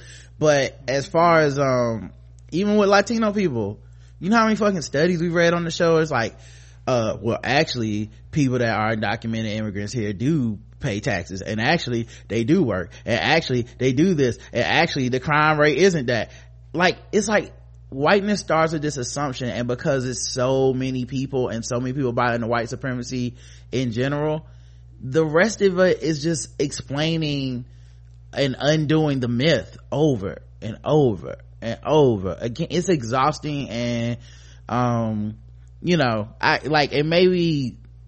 mean, I would say I'm too pessimistic, but I really just feel like I'm being realistic and tempering my expectations, because I just don't know how in this country we can expect any true level of equality or people to literally see us the way we need to be seen in order to respect us as human beings and individuals. Because if people just refuse to see themselves, I guess just the levels of depravity I've seen human beings do to each other via just through historical reading and things of this nature, and that's just in America. Like, I'm not even that well versed in history and politics outside of the US like that. And they fucked up too. Yes, right. I mostly only care about America, no offense to everybody else, but just within the limited scope of what I know, I'm like, if people could live that way and not view themselves as bad people, we're in so much trouble, because things could be way worse. Right. You know what I mean? Like, you know, it's funny, like, people will make these what I consider to be stupid arguments sometimes, where they're like, you know, hip-hop makes it so people don't respect women. I'm like, have you seen history? Because we've never respected women. If anything, this is the most we've ever respected women ever, and next year will be the most that year. Like, it'll never be, in a long view of history, it can never be as bad as it was. Same thing with some of this shit with race too. Like, I know people hate to hear it, but in a lot of ways we have come leaps and bounds beyond the dreams of even our ancestors were allowed to dream.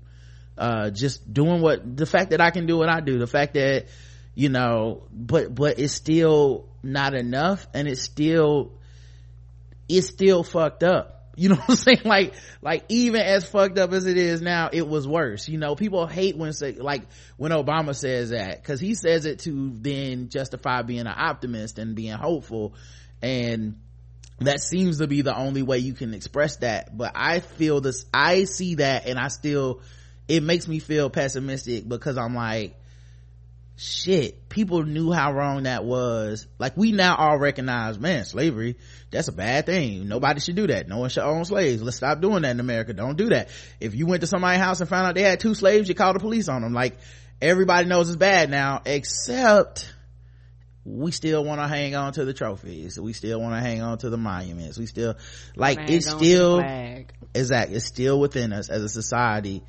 And no matter how good it gets, I feel like there's gonna always be a cap on certain shit. Like, it'll never be but so good for Black people because of what the history of the society is. It'll never be but so good for women, especially women that aren't white, because of the history of society. It's just, you know, I don't mean to be depressing. I really don't, but I just and hopefully people can prove me wrong. You know, I'm sure if I was alive during fucking the slavery days or civil rights days, I would have been like, man, them motherfucking white people are not gonna let you eat at that counter. That's how I would be thinking. Even as I was like, I understand why you gotta go up there and make a point to eat at the counter. I understand it, but I don't know that they had the capacity to really allow it. So I hope I'm wrong. You know, I wouldn't mind our economy being overhauled and people fixing healthcare and shit. I just don't know how you can look at what's going on today and think that that's possible. I just don't know. I don't know any way. There's nothing happening that would make me feel optimistic about these things, because I'm not a very hopey changey person, despite the fact that I fuck with Obama. But it was not because I thought he really was the change that was going to change the world. I just was like, oh cool, this dude is better than the other candidates, you know. Anyway, yeah, and I think for me, I'm gonna tell you right now, hope is the only thing. Sometimes I'm gonna keep it real. Hope that there can still be some type of a change. Sometimes it's the only thing that keeps me going.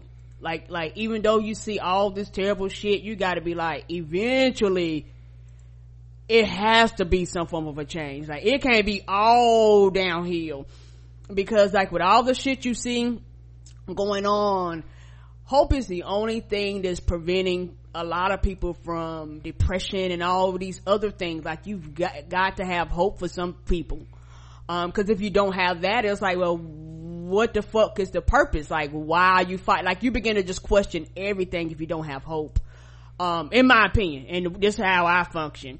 So I'm like, you know what, there's a reason. Yes, keep fighting. Yes, keep going. Yes, have hope. You know, yes, there is change. And the thing is, all these changes are slow, and I think that's what's frustrating with people with hope sometimes, is that the changes are slow. I'm talking about like watching paint fucking dry on the wall. It's fucking a slow and painful and agonizing goddamn process before you see any end results. Sometimes you are dead and gone before you see the results of your hope. And a lot of times people don't want to admit that, you know, once it comes, you know, to this, it's a very, very slow process, because the thing is, where we are now, we did not get here instantly. These are decades and years and centuries of shit that happened, and it cannot be erased overnight. I agree. Like I said, I understand, like, hope. I understand, like, people want to have hope, you know. That's why people believe in religion, and you know, when good things happen and there's progress, people want to believe in that. And I feel like you can't attack people necessarily for that, and you can't, if anything, you should use those things for positivity, right? You know, if you like, people take advantage of those things or take them for granted. But I just think, I understand and I relate to it, but I don't necessarily always share it. But it doesn't, you know, it's almost like James Baldwin said, well, you have hope because, you know, I'm alive. So that's the reason I would say, like, I have hope that things can change, because if I really didn't, then I wouldn't be here. So obviously I do, every day I feel like I wake up with some potential to see something positive happen in the world, and that's what motivates me on a very short term. But, you know, my general disposition is like, anyone that knows anything about the history of this country, I don't know how, I don't know how you can see things that far. But, you know, one of my favorite heroes,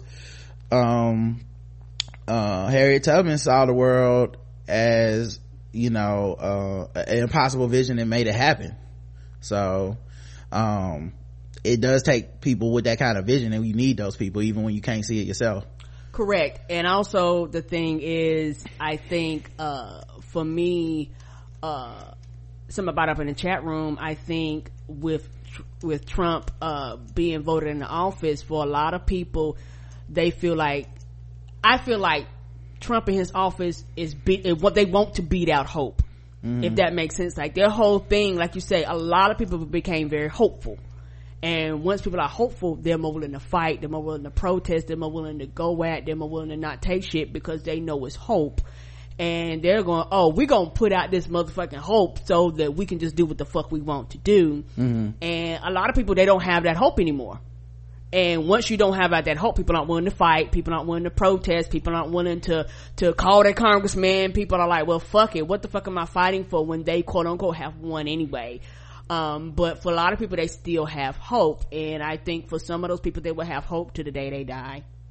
Yeah, I know also there's some people that just like legitimately believed in the hope change stuff that Obama said, and a lot of it is just anger because they believed that he was somehow this like deity Jesus figure that was gonna come back and fix America and all this shit. And I'm not even mad at them.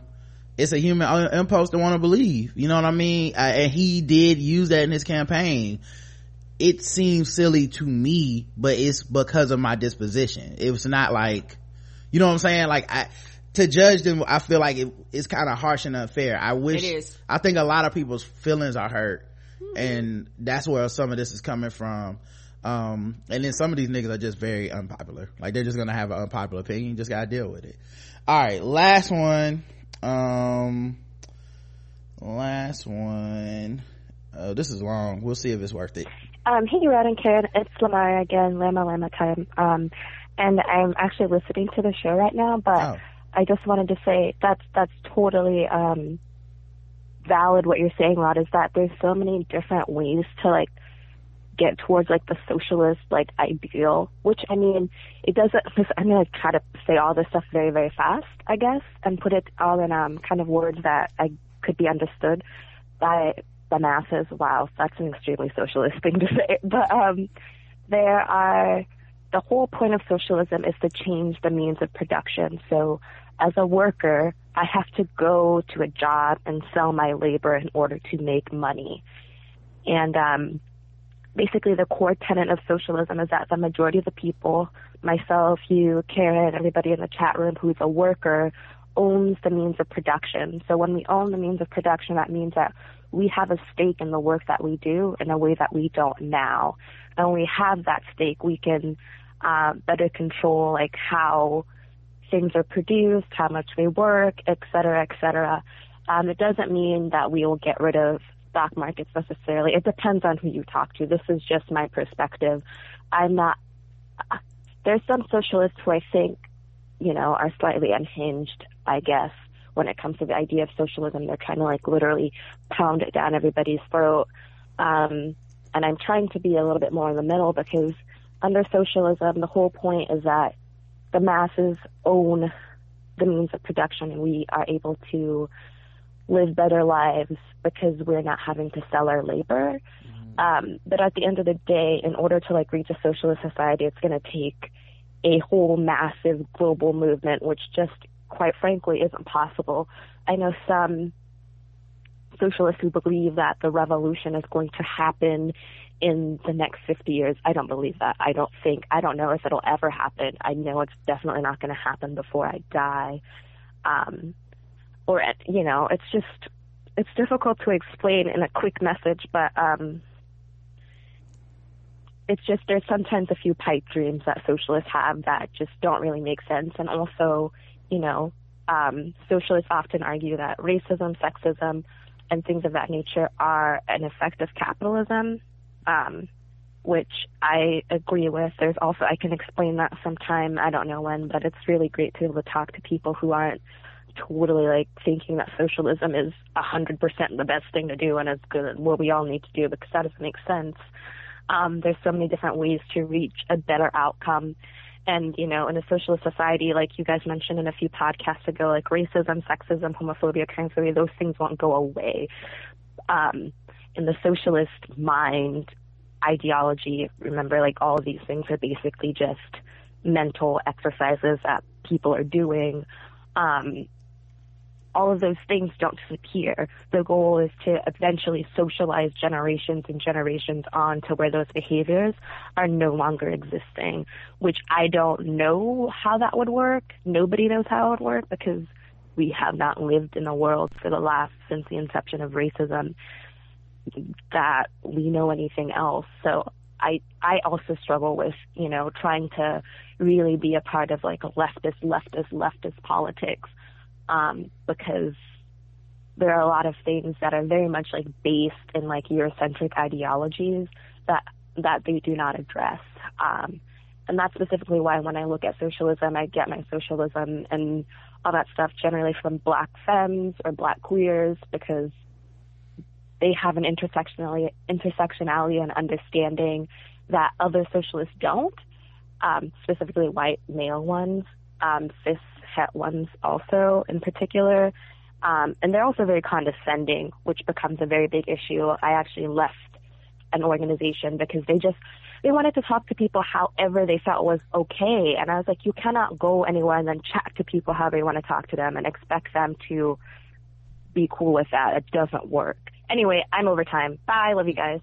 First of all, thank you for the message. And yeah, I would just say, yeah, but a lot of it's just how people talk to people, which is where I tried to start with it, because I don't really want to debate their politics, because everybody's politics, at least for the people that I know that I fuck with, everybody's politics are the same thing, which is trying to find a way around racism, sexism, transphobia, homophobia, things of these nature. So I don't want to be like telling you like your way ain't gonna work, nigga. Like, I saw people doing that, being like, you know, but I don't see how it's necessarily possible. I don't, you know, it does take visionaries. It does take people that can see shit that I can't see, and to believe in things that I don't believe in, to make things work sometimes. The main problem for me is just learn how to talk to people if that's really your goal. If not, then it's just about you smelling your own farts and telling everybody how stupid they are, which I do think is a large part of the people that I run into. And if that's the case, then just leave me alone, because you're not gonna come up with a problem-free solution to anything. Like, you're not gonna ever have a candidate that will have this country as America and not take a life. We're never gonna have that. You know, we're never like certain shit. I'm just like, I can't even believe that. And then we don't have an example of someone that's done these things, so we have to sit back and be like, these are theories, I hope they work. I think the main thing they should be pitching is what I believe in, I think is just better for people and society and the economy overall. That, to me, that's where you just gotta start. Because if you cause like the over promising of this will fix racism, it immediately makes me check out, because I'm like, I know that's not true. Right. You know what I mean? I'm not some fucking dummy. I'm not a college freshman. Like, this isn't a theory to me. I know for a fact that racism and white supremacy is well beyond the idea of who's producing what means, because somebody got to make that decision on how the government's set up or how the economy's set up. And that person, if we look at America right now, there's a really good chance that kind of person would probably be a racist. So now we're still dealing with it, but it's called something else, you know? So at any rate though, I feel you. And I don't have a problem with it. I just wish people knew how to talk to people. That's it, you know? Because as far as I'm concerned, I would just, because I see their humanity, and I just want them to see the vice versa, to look back and see mine. All right, no more acoustic guitar. Ebony writes in on the email, hey Rod and Karen. But Justin, how Justin get in? Y'all know y'all are the greatest podcast of all time, but something's gotta give. Hashtag bring back them acoustic guitars. What is white people news without the beloved sacred white music? Anywho, love you guys, and thank you for getting me through some long hard days in college. I'm graduating next weekend, so thank you guys. Love. Congratulations, baby. You did it. Congrats. Way to get there. And I can't tell. You say no more acoustic guitar, but then the hashtag says bring back them acoustic guitars. I'm confused. Do you want them or not? I don't know if you want them or not. I guess but they're probably here to stay. The only solution is to play some more acoustic guitars, I guess. That's next what time. I say. And some kazoos. Raising them right. Rhea says, hey Rob and Karen, a few days ago my 11-year-old son was reading a crazy story to me. I was half listening to the story until he finished and said, guess the race. Who knew that he paid attention when I listened to your show in the car? I had already turned my 29-year-old daughter out on TVGWT. Now I'm working on the boy. I know, mother of the year, right? Obviously love the show. Thank you for keeping us entertained. Y'all. You're welcome. Yep. I don't know how I feel about 11-year-old listening to the show, but you know what? I can't control it. So if you say it's good, it's good. Hey. You go to school calling people wetbacks and shit. Do not write us. We ain't had nothing to do with that. We put explicit on our description. Listen at your own risk. Right. Black tipping advice. Hey, Rod and Karen, love the show. I often hear you talk about how you used to work in the service industry and how important you feel tipping is, or it should be taken away in exchange for fair wage, or people use it to yield power. Yeah, I would love for tipping to be abolished. Me and too. Just pay servers what they're worth. Just pay them. My question is, am I judged for not tipping when I pick up to-go food? I don't think you are, to be honest, but it probably depends on the establishment. Cause right. Sometimes when I go to like a ritzy ditzy place, I'll be like, let me tip this motherfucker. Cause, you know, it's one of these places where like they don't really do to-go orders and all that shit. And that's really just my own hang up about it. But I'll tip those people like and even then it's probably like 10% as opposed to if I would have sat down for a meal where you served me drinks and waited on my table and all that stuff, you know, but I'll still throw them a few dollars. But as far as my experience when I worked at IHOP, it fucking sucked, because what happened was you call in an order, the hostess who gets paid the minimum wage, which I know it's not a lot of money, but like it's $7 and some change. Keep in mind, I'm a server, I make $2.13. Right. So what they do is you call in, the hostess answers it and puts the order in. They tell me to prepare it. So now I'm fucking getting your box together, all this shit. I put it in a bag, or at least put it in the box for you or whatever, you know, the kitchen makes it, all that stuff, gets it bagged up. They, you know, take it to the front, they give it to you. When they print out the receipt and you write the tip in, it's them, it's not under me, so I don't get that money. So it's fucked up because the host already making more money than the people in the back of the house, and they get the tip. Right. So it's like, damn dog, you didn't even do shit. All you did was pick up a fucking phone. Anyway, it depends on the restaurant is what I'm saying, because some restaurants aren't like that and some are. However, when I pick up food, when I pick up food to go, that tip line is still there on my receipt and my confusion kicks in. They didn't serve me, they literally just handed me my food. However, sometimes I will tip for picking up a to-go order, or sometimes I won't. I'm always nervous to think I'm a cheap black woman when I don't. If I pay cash, I will probably get change back and maybe drop $1 in the little fish bowl some restaurants have sitting out. Do they expect it, or is it just a nice thing to do?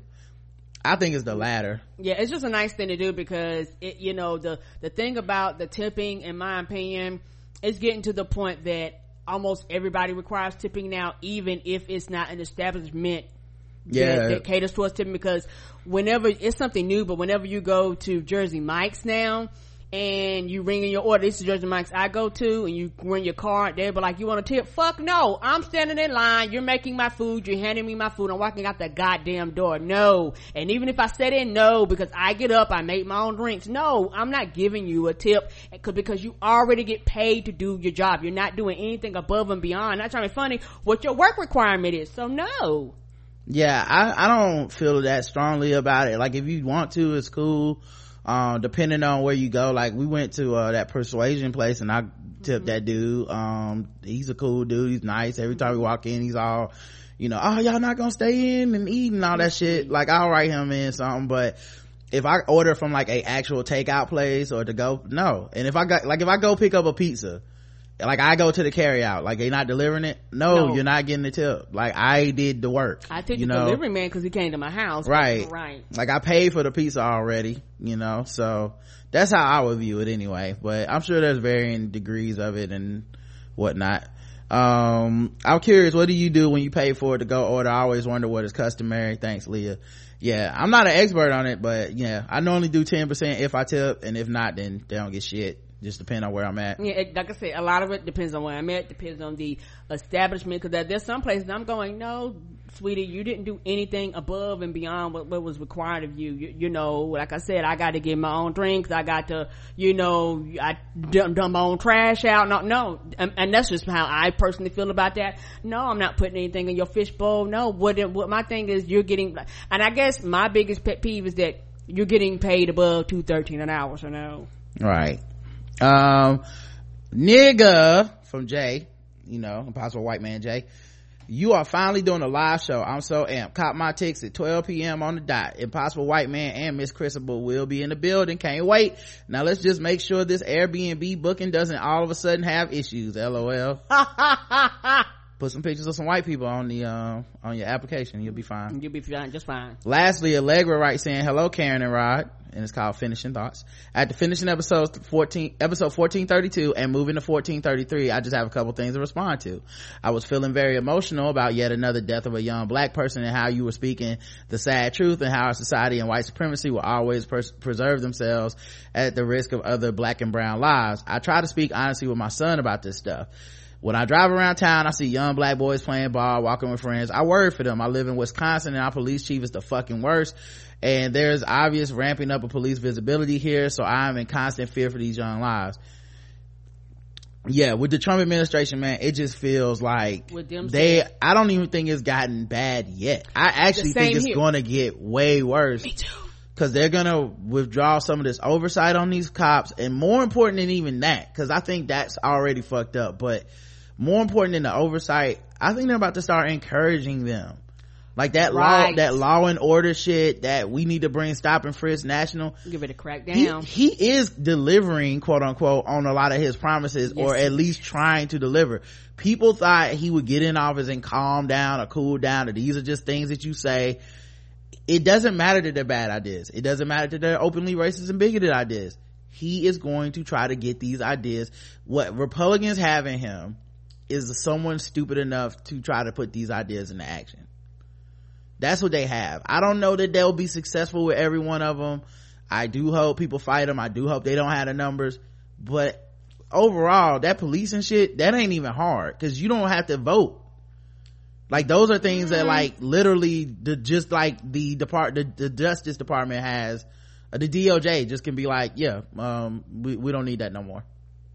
The next budget, hey, just strip that out. We're not looking at those no more. We don't need to see that. So yeah, I worry for that kind of shit. And if they do write some type of stop and frisk shit into law, I don't know what's gonna happen. There's gonna be so many people that could end up dead, locked up, all kinds of shit, because we definitely don't need to be encouraging police to do unlawful, unconstitutional shit. Right. As for episode 1433, I'm both fearful and excited for the Obamas. They have a chance to really focus on some sort of change, even if it's small, but that does present a target square on their back. I spent 8 years in fear for that man's life, and luckily he is smart enough to know how to play the game. I really hope he can find, groom, sponsor some people who can be true representation of our society. Yeah, I would be interested to see I will be watching that with keen interest to see who he taps as the future, because see, that's the thing that for everything people say about how much they love Bernie and shit, which I really think they love the symbol of Bernie more than Bernie. Correct.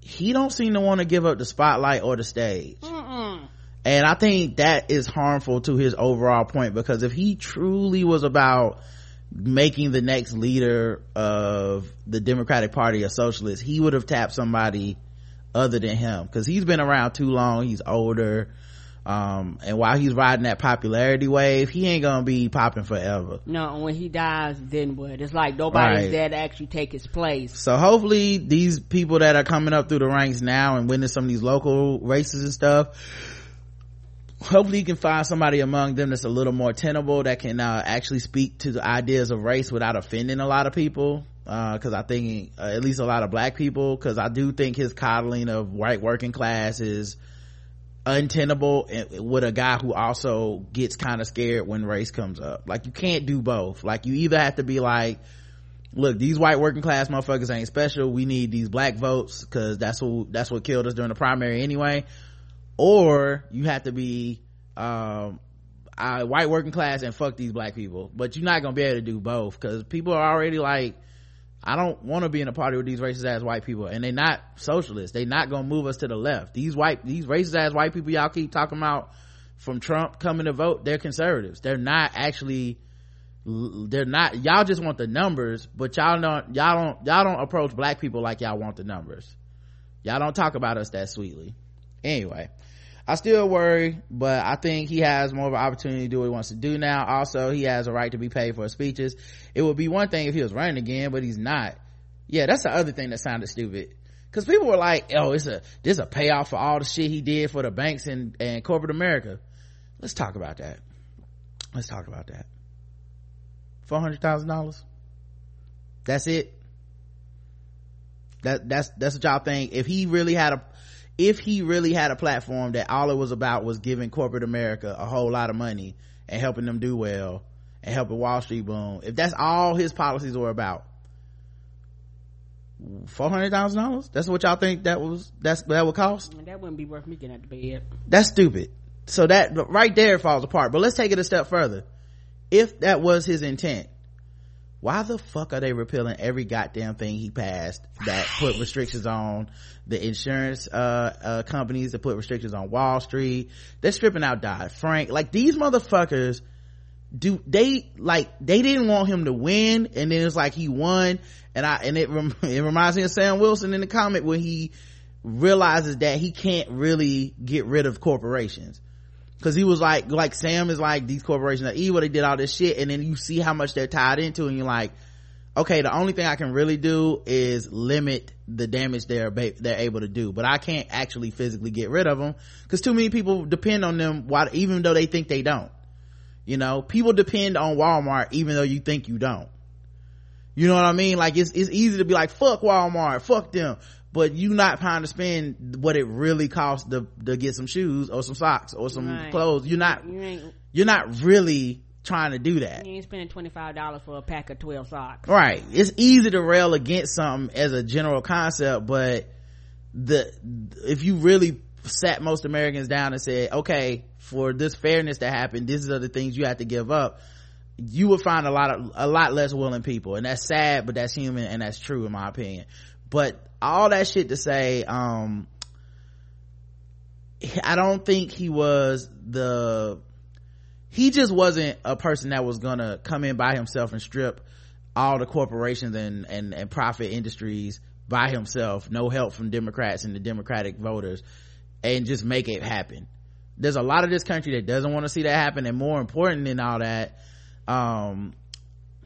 he did limit some things, and he did help in incremental ways that he could, and even those are being undone. I mean, you see the zest that they're fucking repealing this healthcare shit with, trying to take things back to just, hey, if you get sick you die. So basically the idea of insurance means that insurance is 100% profit. They never have to help you. Like, it's gonna go back to the number one reason people filing bankruptcy was the medical bills, and that's getting ready to fucking skyrocket again. When you look at some of the things they have for pre-existing conditions, sexual assault, right, abortion, pregnancy, C-sections, these are pre-existing conditions now. That doesn't necessarily mean you won't be able to get insurance. See, that's what everybody keeps thinking, I won't be able to get it. No, you'll get insurance, and it might not even cost you that much. It might even be cheaper. Then you're gonna get sick, and then they're gonna say, didn't you get PTSD from a sexual assault? See, that's a pre-existing condition, and we think this latest thing is related to that, so we're not gonna cover your medicine. Sorry, but you came to us fucked up. You gotta be a perfect human being when you walked in the door. And sorry, diabetes is a pre-existing condition, so we're not gonna pay for these cancer treatments. Sorry. Also, your premiums are way higher now. So even if you could pay for it, it will cost $144,000. So anyway, go die now, have a good one. And people are like, Obama's the corporatist, neoliberal, and I'm like, okay, but if he was the worst, then what is this? Because this feels like what happened. This feels like what you said he was. The policies they're passing now feel like what you claimed and that I should have been afraid he was gonna do that he never did. So anyway, man, we'll see. Maybe they got a better way and it's gonna come through and we all gonna be like, oh good, but I don't see it. Thank you to and Karen, I love when you say baby, it makes my day. Allegra A. Thanks, Allegra. And everybody else, that's it for today. Like I said, premium people, we have Balls Deep on there and Nerd Off on the website right now. RSS feed is down, but you can always go get it off the website. Movie review, we got a movie review for Guardians of the Galaxy 2. Karen and I did. We also reviewed Slight, so if you're pro-black and you just like, do I need to see this film because I'm a black person, you can go find out. And I got a pregame that'll be up soon too, so and I will be reviewing Iron Fist with Chris from Movie Trade Reviews at some point soon too. So yeah, we always working, I always hustling because I'm out here grinding. But yeah, can't wait to see you guys at Negrocon 2017.